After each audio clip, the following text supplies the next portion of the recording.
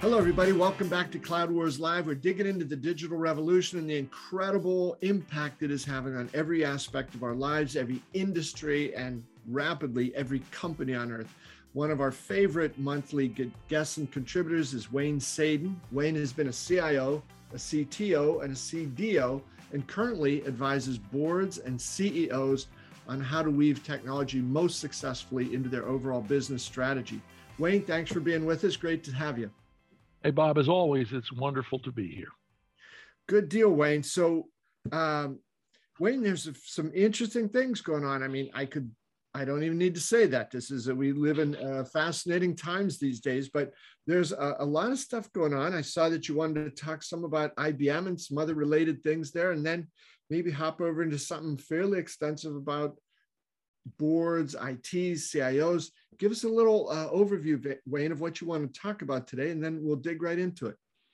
Sure, Bob. There's always a topic on my mind. And now that I'm doing a lot more work with you and the Acceleration Economy Analyst team, I'm starting to think more about how to communicate technology to boards and about what boards do to technologists. So that's going to be a big part of my conversation today. But as I go through my morning, I always start by watching your show.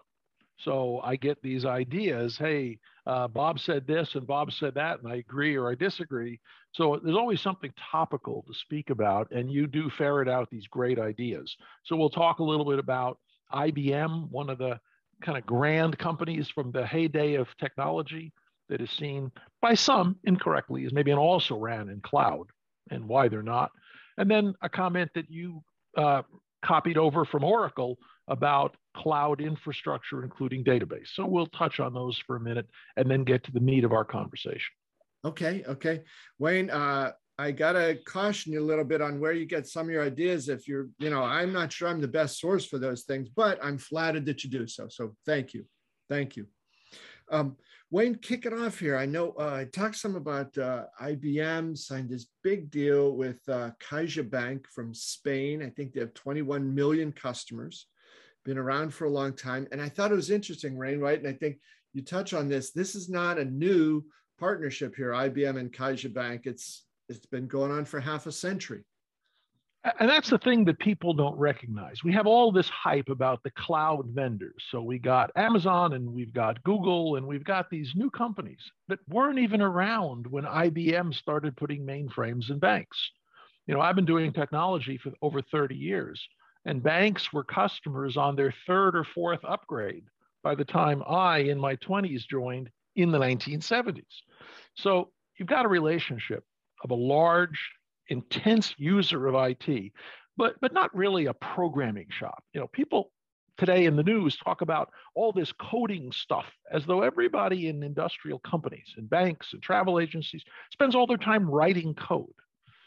The real bottom line is we don't. We buy an ERP system, we buy a vertical application. In banking, there are many, many vendors that sell very high quality and very extensive and expensive products that hook all this stuff together. And so what differentiates a company going back 50 years was the kind of support they gave. You probably remember reporting on IBM providing the leased computer and you got the software for free. That was a big deal, and the government broke it up because they said that was too big a monopoly. And so they made their bones on support. When you were a big bank, I worked for some Wall Street banks in my youth, and the IBM rep that supported each of the banks I consulted to was considered a branch manager. They were that high up in the IBM hierarchy that they had one customer and they were a branch manager. And so IBM was very good at supporting the company on anything and everything about technology.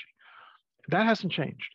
IBM has been through many changes in management and focus, and whether the cloud is important or services is important or mainframes are important. But I don't think they've ever changed the idea that enterprise customers get enterprise levels of support.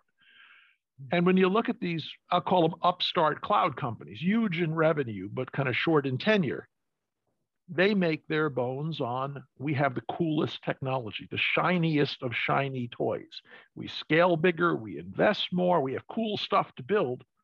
But you know what? If you're the CIO of a global bank, global pharmaceutical company, global airline, That's not as important as when something breaks, you can get the attention of somebody one level down from the CEO of the major vendor.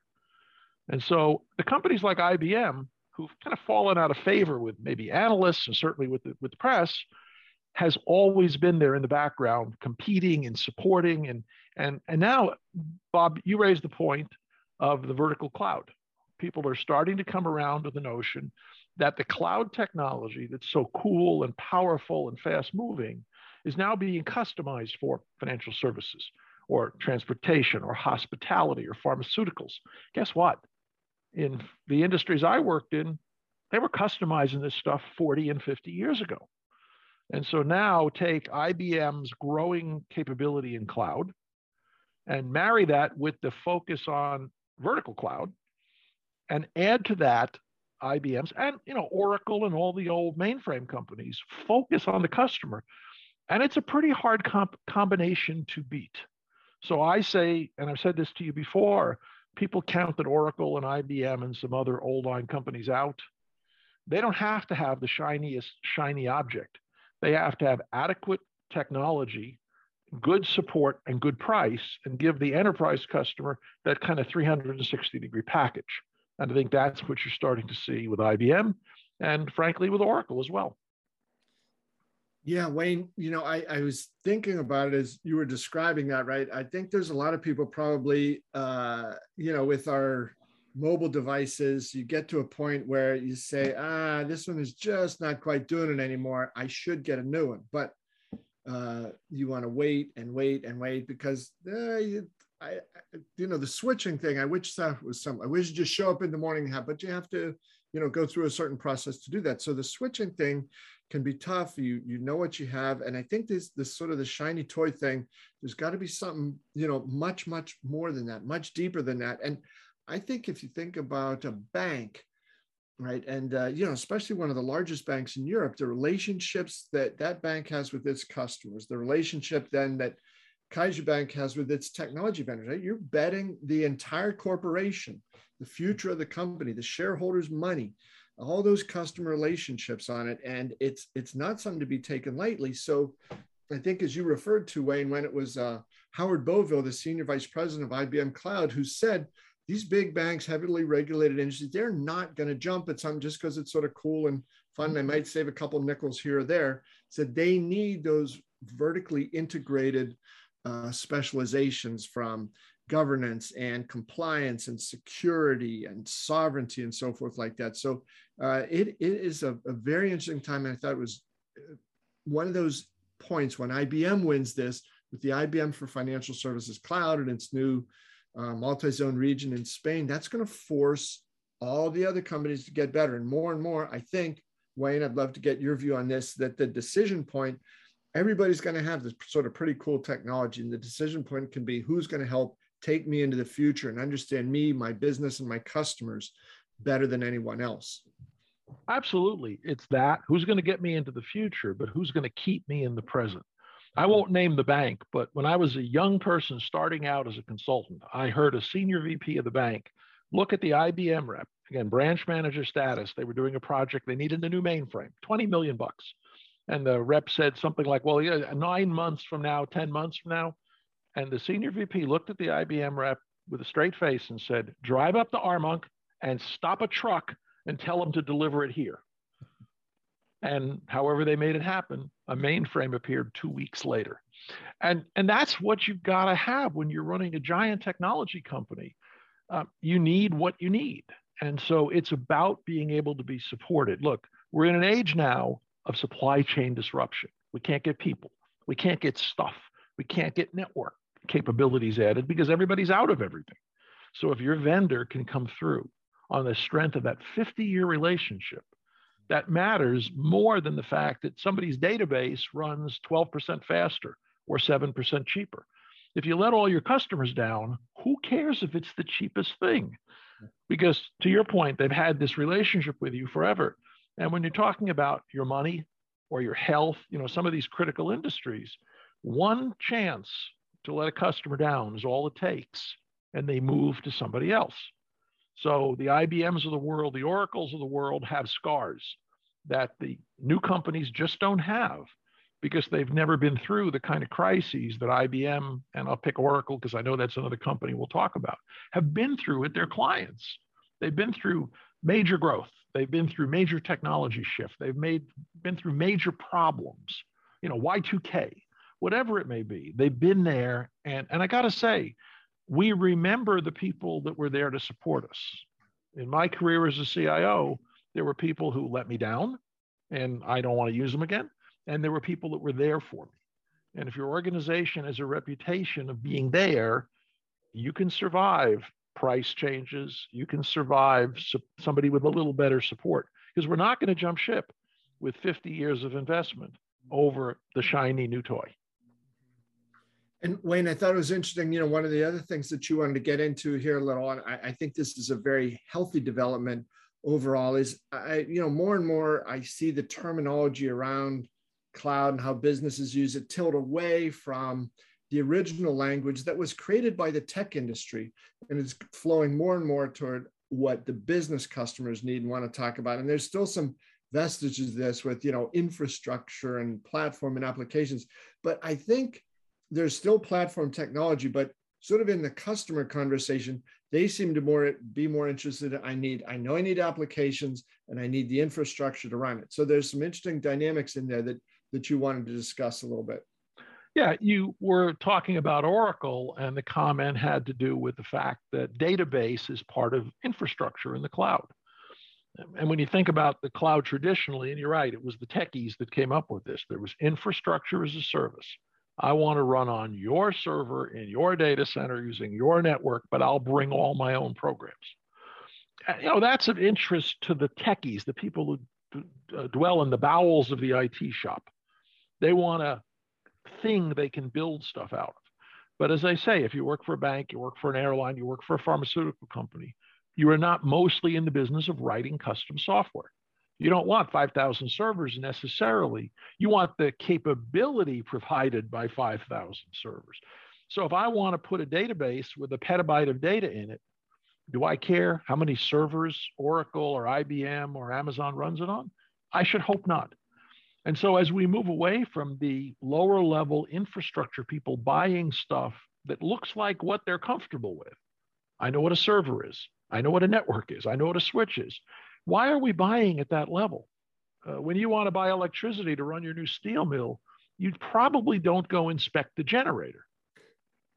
You ask them commercially, can you produce this many megawatts of power with this uptime? Show me your disaster plan. Show me that you are a real business, and then that you can meet my commercial needs. And so even if you're developing your own application, what I don't need is to know how many servers it runs on. I need to know that it can handle my 5,000 users with this model of service. So when you throw in tools like databases, performance monitoring, security, these are the higher level services that, quite frankly, I hope the vendor is better at than I am. Because if they're not better at it, why am I paying them? Mm-hmm. So I don't want to write my own database. I want Oracle to provide me a database, whether it's MySQL or the Oracle Intelligent Database. My application will determine that. But infrastructure is moving up higher. I don't want to buy the basic stuff. I want to buy what the stuff does for me. And so, as you point out quite a bit, and I believe in, we want to buy the SaaS app. We want to buy the general ledger. We want to buy the order fulfillment. We want to buy the product configurator, the electronic health record system. For most of us, it's about how do I get a monolithic or suite of applications and then hook them together in innovative ways. Most of us don't want to be in the software business if we're not in the software business. We want to buy an application from a vendor that runs well, that does what we want, that is open enough that we can hook it to stuff, and that we can grow with. And so when Oracle says that database is part of cloud infrastructure, I say absolutely. Yeah. And it's the whole platform thing. While those platform technologies are very important in the minds of the customers, I don't need to hear about all that, right? It's the tech industry putting itself at the middle instead of putting the customer at the middle. So I think it's a very healthy move forward. And Wayne, along with all those pieces you just mentioned, coming up the stack to those higher level business differentiators. I think also there's things like industry cloud, industry specific solutions. It is just becoming astonishing. And I'll just say, in Oracle's earnings call on September 13th, Larry Ellison, for the first time ever, made quite a concerted point during his opening remarks on the earnings call. He said Oracle's going to get into things in the cloud with what he called our banking partners, which customers. So the big tech vendor and a big bank building things together that neither could ever do independently. And I think this is the extraordinary thing about these vertical solutions that's going to, again, I think, hyper accelerate the pace of innovation and capabilities within industries. A very exciting time. Yeah, and to your point as well, a company like Oracle, and I remember when Oracle first went into applications, and everybody laughed or sneered or snickered. What did they know about applications? They're an infrastructure company. They're a database company. And I think the wisdom of Larry Ellison, who I've never met, don't know, but I see what he's accomplished. And he said applications are going to be bigger, and they're going to be stickier. The problem we have in a lot of our businesses is we don't look at switching cost. If I'm buying raw server capacity and I don't like Google's price, as long as I can get the data out of their data center, I can move it over to somebody else's server. So from the vendor perspective, if they're selling a commodity, what happens in commodities? It's a race to the bottom. We all offer the cheapest price for the most performance. And as soon as somebody slips behind, everybody switches over to the other company. So your margins are continuously shrinking. And in the cloud industry, they've been investing and investing and investing in capability, in capacity. And so their unit cost is coming down faster than they're having to cut their price.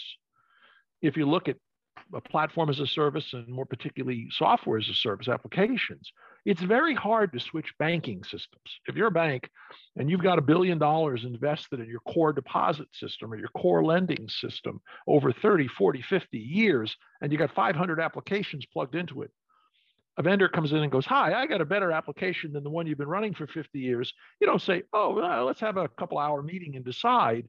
That's a 4-year planning process and a 10-year migration. And by the way, you're going to lose all the hair on your head. It'll turn gray. And you might wind up going through 2 CIOs, 3 CTOs, and 1 executive VP or chairperson. It is not for the faint of heart. And so when a vendor gets you with a product that's sticky and high margin because it's differentiated, they win. And quite frankly, if the product serves my needs and the vendor invests in it, I win.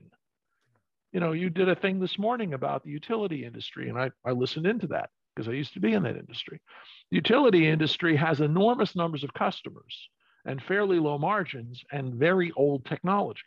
And a vendor that can get in there, can get a purchase decision, tends to be in there for decades. They don't switch vendors every couple of years. The utility industry thinks in terms of, well, a power plant lasts 50 years, so I'll make a 50-year decision. That's their planning horizon. And so if you're a vendor and you can provide the right product at the right price, and there are no exogenous disturbances, for example, smart meters. When smart meters came out, everybody went, oh my God, I've got to support them. And now, if you ever did the math, by the way, going from monthly meter reads to 15-minutely meter reads, you have 1,860 times as much data. So imagine you're the CIO and they put in smart meters by mandate in your geography. Now you got to go to the board and say, I need some more storage. How much more storage? 1,860 times as much storage. Huh? So that was an exogenous event that kind of turned the entire industry upside down. Now with electric vehicles and having to do net metering and reverse billing, it's another one of those inflection points. So unless something like that happens in a lot of industries, Bob, you remain very loyal unless the vendor screws it up. So the vendors can't drop their service to the point where they screw it up, but you can survive as a vendor a lot of transgressions if you're in a company like that with a tool like that. And that's where Oracle has excelled. They've managed to add value as opposed to competing in the commoditized bottom of the stack. Yeah. Yeah.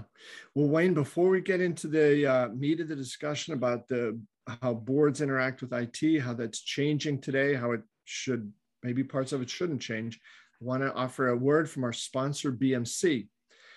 BMC wants to know, is your business on its A game? That's when systems are intelligent by learning from markets, when automation is paramount yet effortless, and when technology and people work as one in an enterprise. The A game is your business at its absolute best. BMC calls this the autonomous digital enterprise. Find out more at bmc.com/A-game. So Wayne, the rise of enterprise technology into every facet, every corner, end to end of an enterprise means that more and more businesses are dependent on this technology, not just sort of running what I think is foolishly called the back office, but everything: customer engagement, customer interaction, billing, services, personnel, talent, so forth like that. So it can't be something that, as you've eloquently discussed over the last couple of years, it can't be something that the board says, I don't really get it. Let's not include that on the agenda. It seems more important than ever. So where do you see this headed, Wayne? Well, the question for boards becomes, to your point, if IT is now part of every organization, and as some said, every organization is in the digital business, everybody's a computer company these days, the board has an obligation to understand enough about technology to do their job. So there are people listening who are probably experienced board directors and don't know much about tech. And there are probably a lot of people who are experienced tech and don't know much about the board. So let's start to bring those conversations together. A caution, we will not cover this in the next 20 minutes decisively. Think of this as a table of contents. That's all I want to cover today, is these are the topics that I think boards should be aware of. And then, Bob, we can spend the next, 20 programs talking about the details, depending on what else is on our minds. And the key thing with the board is what's the board's job? So I'll put it in my terms. There's legal definitions. The board exists to protect the interest of the shareholders from management. So if you're management, you don't own the company if you work for a public company. You own a tiny little piece of it, maybe. And so there's what's called the agency problem. The owner and the operator are different. The owner is 1 million shareholders or 10 million shareholders, and the operator are these kind of 10 C-suite people that somehow got picked. So boards exist in the traditional definition. And Bob, I'm talking US, Europe has some different definitions. And now we'll talk a bit later about how they broaden that to stakeholders from shareholders. But right now, if you're going to get sued as a director, it's going to be over not maintaining the interest of the shareholder. And so boards have two duties. They're called fiduciaries. They have a legal responsibility to the owner. And there are two main duties. And some people will have a lot more, but just look at two: duty of loyalty and duty of care. So if I'm a board member, I must be loyal to my organization. And what that means is no self-dealing. I do not want to make a deal for the board to have them buy my company and pay me an exorbitant price. I don't want to be providing them a service, selling them widgets or people or IT and making an inordinate profit. So as a director, you put the interests of the shareholders, the interests of the firm first. That's easy. Don't lie, don't cheat, don't steal. The duty of care is more nuanced. Duty of care, the actual definition, I got it from the internet, is must act in the same manner as a reasonably prudent person in their position. Mm-hmm. Sounds simple, but what does that mean? What's a reasonably prudent person in what position? So that changes over time. When cybersecurity wasn't a big deal, you didn't have to know anything about it. If international taxation isn't a big deal, you don't have to know anything about it. If supply chain and COVID aren't a big deal, how many board members were expected to understand virology 2 years ago? Now, when you go to a board discussion, I was on one this morning, we talked about COVID and Delta and all that for about half the meeting. So now we're expecting a prudent director to know that. And as technology becomes pervasive, boards have to know something to carry out their duty of care. Now, Bob, I've got a certification from the National Association of Corporate Directors. I got it this summer. One of the hardest things I've done since grad school. I really had to study to do it. I've got a Carnegie Mellon NACD cert in cybersecurity oversight. And so I've seen what these organizations expect boards to know. So I'm going to boil it down from my own experience and what I've got from other sources. And so let's divide it into two categories: risk and opportunity. Boards need to be aware of certain risk factors. of IT and opportunity factors. And can we start with cybersecurity? Because that's what boards want to talk about. So everybody in the first risk is cybersecurity. You and I have talked about that 3 or 4 times. As a matter of fact, 3 months ago, I gave you 6 points for the board. So we won't talk about that at all. Let's talk about the rest of it. So one risk is obsolescence risk, technical debt. You know I have a passion for technical debt. If your stuff is so old that it's not supported by the vendor anymore, you shouldn't be running it. So as a board member, you should be asking, not so much how old is the stuff, but how well is it still supported? Is it 3 generations old? If they're making the same, I suppose if you're a Rolls-Royce owner, you know you'll have support for 30 years in that car. If you're buying a cheaper car, maybe you only get support for 5 years. So it's not age, it's mileage, I guess, to put it that way. Another one is project execution risk. If I mess up an ERP project, if I mess up a transition, if I'm one of those banks and I switch to a new deposit system. There was a bank in the UK a couple of years ago that had 2 outages of over a week for 1 million and more customers. The CIO lost his job, the CEO lost his job because they couldn't get it right after 2 tries. So if you're a board member, you should be asking, what are your big risky projects? And how well are you doing on them? And be able to dig into that a little bit. These days, you have to ask about key person risk. You got to look at your CIO. You got to look at your CISO. Right now, everybody is finding jobs, changing jobs, the great resignation. People are hiding from the pandemic. They're retiring in record numbers. The demand is off the charts. So you've got to be asking about that. And more and more and more, as IT becomes even more important, the key person risk will be important. And then the next one is regulatory risk. If you're a bank, healthcare, consumer, you deal with regulations, you deal with laws, you deal with customs. And so as a board member, you've got to be asking what regulations are relevant to your industry. And of course, the board should be able to look that up on their own. And then how well are you achieving the compliance with those regulations? And that's maybe if you're on the audit committee, you're seeing the audit reports already. But if I'm a director, I want to know if you're healthcare, what's your HIPAA compliance? If you are dealing with consumer credit, what's your PCI? What's your PII, personally identifiable information? GDPR if I'm operating in Europe. So there's many of those, and it's important to keep up with them. But I will also give you a little comment that I've heard before. Compliance equals complacency. Look, I passed my audit. Well, that's the minimum. That's like dealing with the lowest bidder. Do I want to be just adequate, or do I want to know that I'm doing something even better? And the last real risk for a board to ask the company about is reputation risk. What do your employees think? There's tone at the top, there's mood in the middle, and there's buzz at the bottom. So if I was a board member, I might want to listen in on help desk calls. I might want to see what the employees think of the software. Go to Glassdoor and see what people think. Oh, the IT department's horrible. Go ask clients. Go to a trade show and find out the perception. If we're moving to digitized products, if everything runs on an app on the phone, go look at the Google App Store, the Apple App Store, and see if people rate it a 2.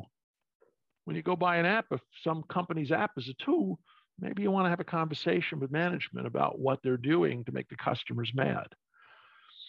The risk that everybody's supposed to focus on is called operational risk, Bob. And as a board member, it's very hard to understand the IT operation overall. It is easy to ask those other questions. And so you extrapolate the operational risk. If their reputation is horrible, if their compliance is bad, if their gear is obsolete, if they have security problems, think of that as being a messed up operation. If all those things are firing on all the cylinders, then you can probably be comfortable as a board member, subject to your other kind of duty of care of asking around, are they delivering on time? Are they manufacturing things correctly? Because IT has a point in that. You should be able to satisfy that risk as a second order risk to all those other things. So that's the risk side, Bob. Half of the problem. Yeah, Wayne, what's your sense of how well understood those are, right? Because, you're in a unique spot, right? You may, I don't believe you've been a chief risk officer, but You study business, you see it from all different points of view, and you're aware of this. How widely do you think this level of risk is known among, broadly the, IT leadership from senior director up to CIO? Well, the IT leadership certainly knows these risks are happening because they live them every day. I'll answer your question a little differently. How well does your risk department understand the IT risks? Probably pretty well. But then you ask the question of what is the board's perception of organizational risk? As I say, right now, the focus is cybersecurity. And even more, it's ransomware part of cybersecurity, because that's what's in the news. There's a whole lot of other ways IT can go wrong and mess up your company. And that's where I think boards may lack the appreciation. They don't understand, perhaps, what's my disaster plan? I live in Houston. We have a little hurricane problem in Houston. So I've got clients where they have, here's my main operation, and here's my backup operation on the other side of Houston.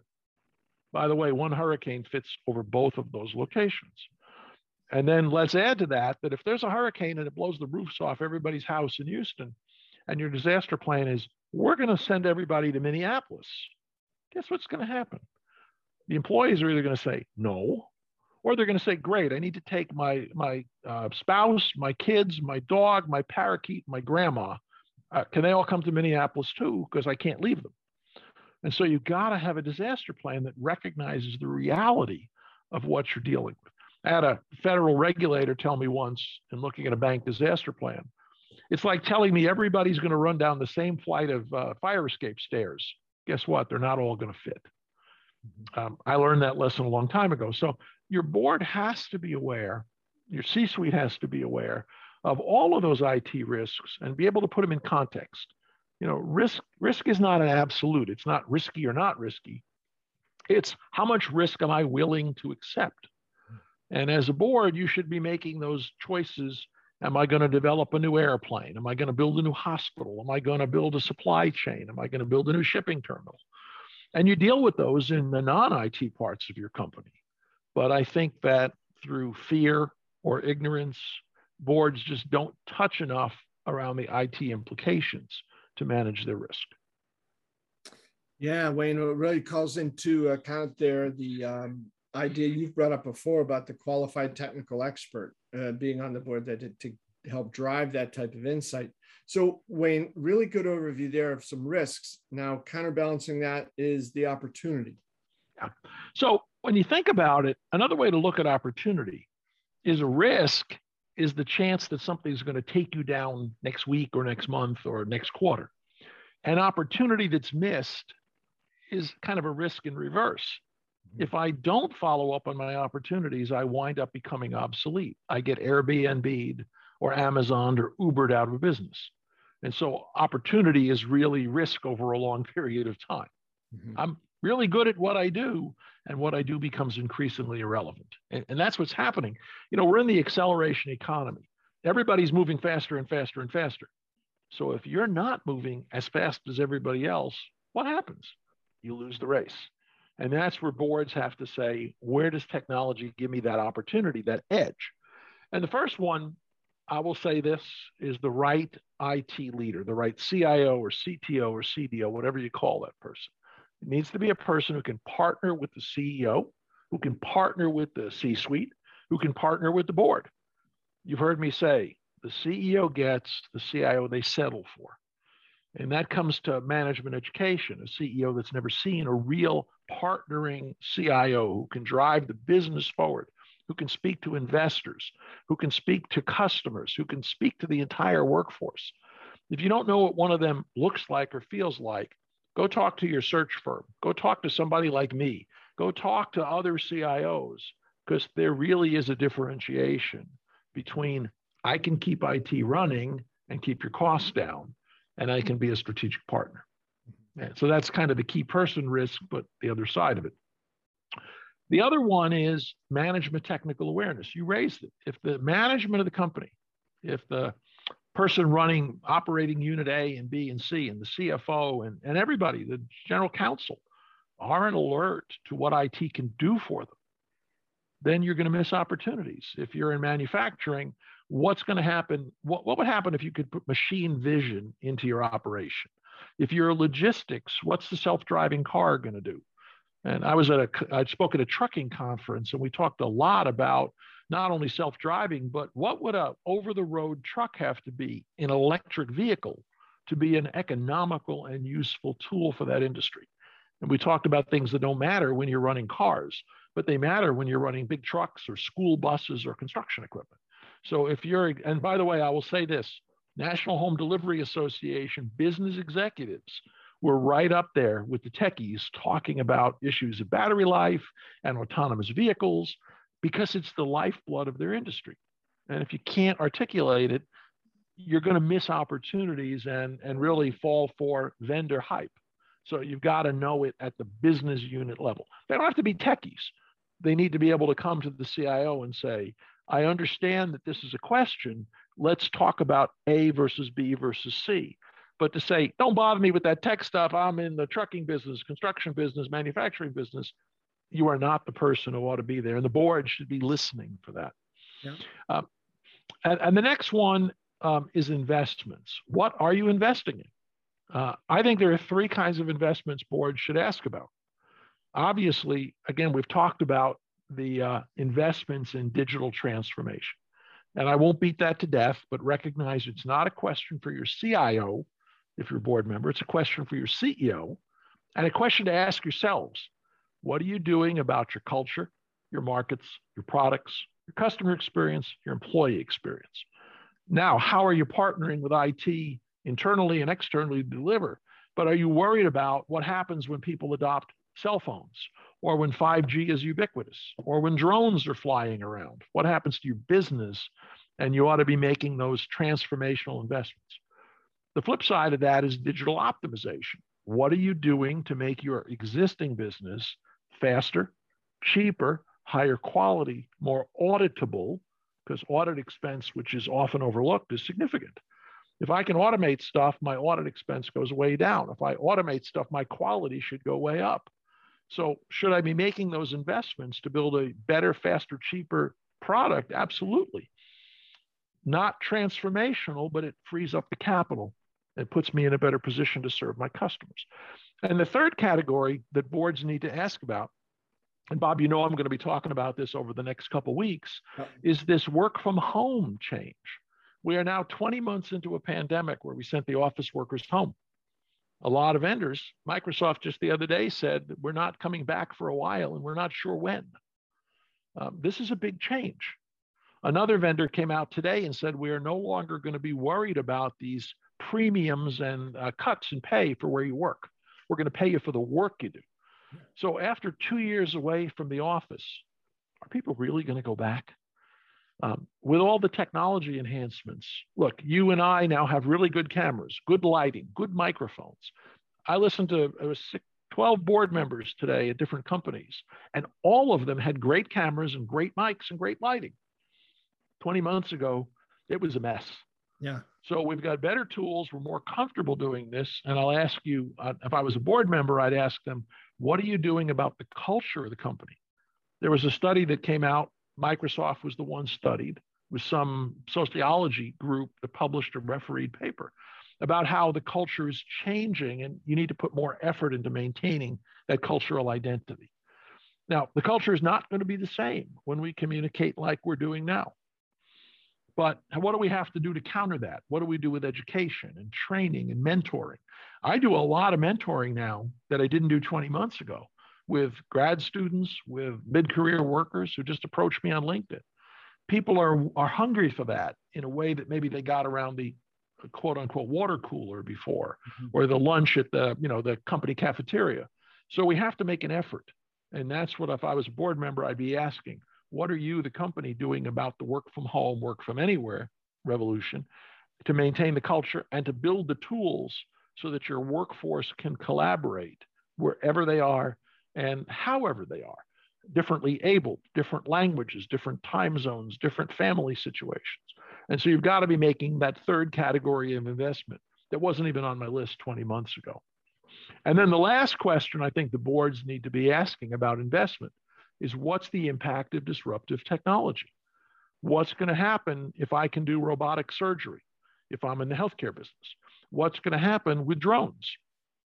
I think I told you my story once. Somebody was challenging me, how would you change the trash business? And I said, well, let's see. Amazon delivers stuff, and let's say they deliver drones. So the drone flies to your window with your little widget in a box. What if Amazon had a trash company where you could hand them an Amazon trash bag? Because we don't want to deadhead trucks, run them empty. We don't want to run the drones empty. So what if Amazon went in the trash business, and instead of a whole trash can once a week, you gave it a little bag that went to an Amazon landfill sorted by Amazon robots into all the categories, because they're probably better at it than anybody. What would that do to the traditional garbage truck industry? So ask yourself those questions. What would happen if? And if boards aren't asking that and don't have technology partners that can help them, they're going to wind up, as I say, Amazon, Airbnb, and Ubered out of business. So their opportunity side is risk side is risk. Both of them applied correctly, invested in correctly, give you an opportunity to run faster in the acceleration economy than the people around you. And it's about running faster than your competitors, running faster than your peers, and kind of catching up with the next industry. Yeah. So you can be a higher margin, higher stickiness, higher customer satisfaction in a company and survive for the long run.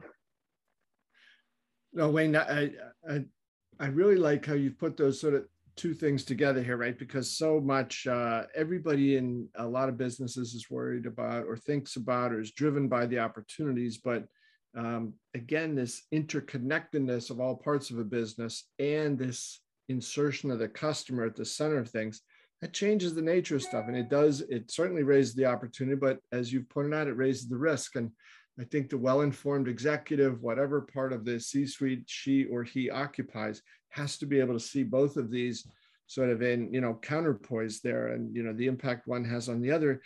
And then the other piece, Wayne, that I think you touched on a number of times is, what's the culture of this company as these changes take hold, as you try to say, okay, we're going to pursue opportunities, but with the full intelligence of what the risk is around those.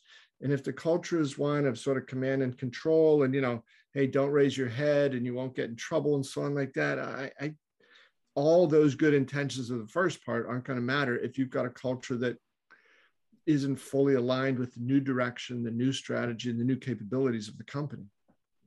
But culture matters more than anything. And so here we are. We've now got the technology that allows us to, dare I say it, eliminate middle management. Well, why did we put middle management in the first place? We had somebody running the steel mill or the flour mill or the loom, and then we had a bunch of workers, and we kept adding layers. Why? Because we had to get the command down to control the people, and then we had to get the information back up. So how many people in middle management relay somebody else's orders and relay somebody else's information? We've now got the point where we can disintermediate, as banks say, get rid of the middle group. So we've got that opportunity with technology. We've had it for a while. But culturally, we've now sent everybody home. So culturally, maybe we get away from the command and control and more about the self-organizing, more about the communicating groups that can work together better. And we'll send the information up from the widget itself to the CEO, to the CFO, to the board. So I think, Bob, we're at an opportunity. And again, we talk about the next normal and the acceleration economy. Making these small changes, I'm going to make a little bitty tweak here and a little bitty tweak there. Maybe that's not the right answer. Maybe it's time the legacy companies said, yep, we have better communication. Yep, we have Internet of Things. Yep, we have new ubiquitous networking. Yep, we have more people competing with us. Yep, we have everybody working at home. What does that turn out to be when you put it in the blender and mix it all up? Yeah. And I think it turns out to be a very different company that is managed much more by exception than by executive fiat and direction. Mm-hmm. Mm-hmm.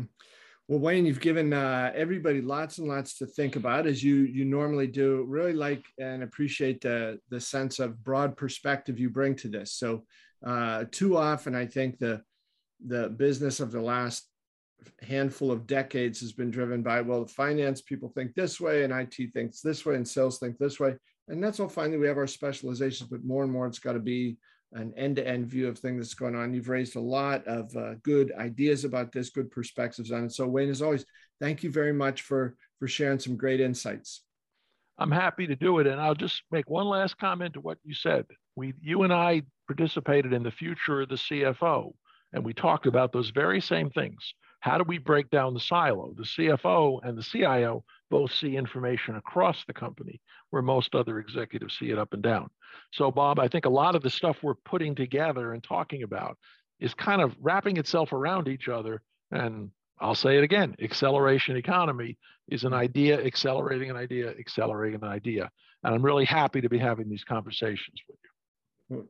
Wayne, same here, same here. Great stuff. Thanks very much for that. And to all of you for being with us, thanks so much for being with us here at Cloud Wars Live, here and some of Wayne Sadin's ideas on, where the world's headed and what businesses need to do to not just keep up with it, but get out ahead of it and thrive in this acceleration economy. Thanks a lot for being with us, everyone. We'll see you next time.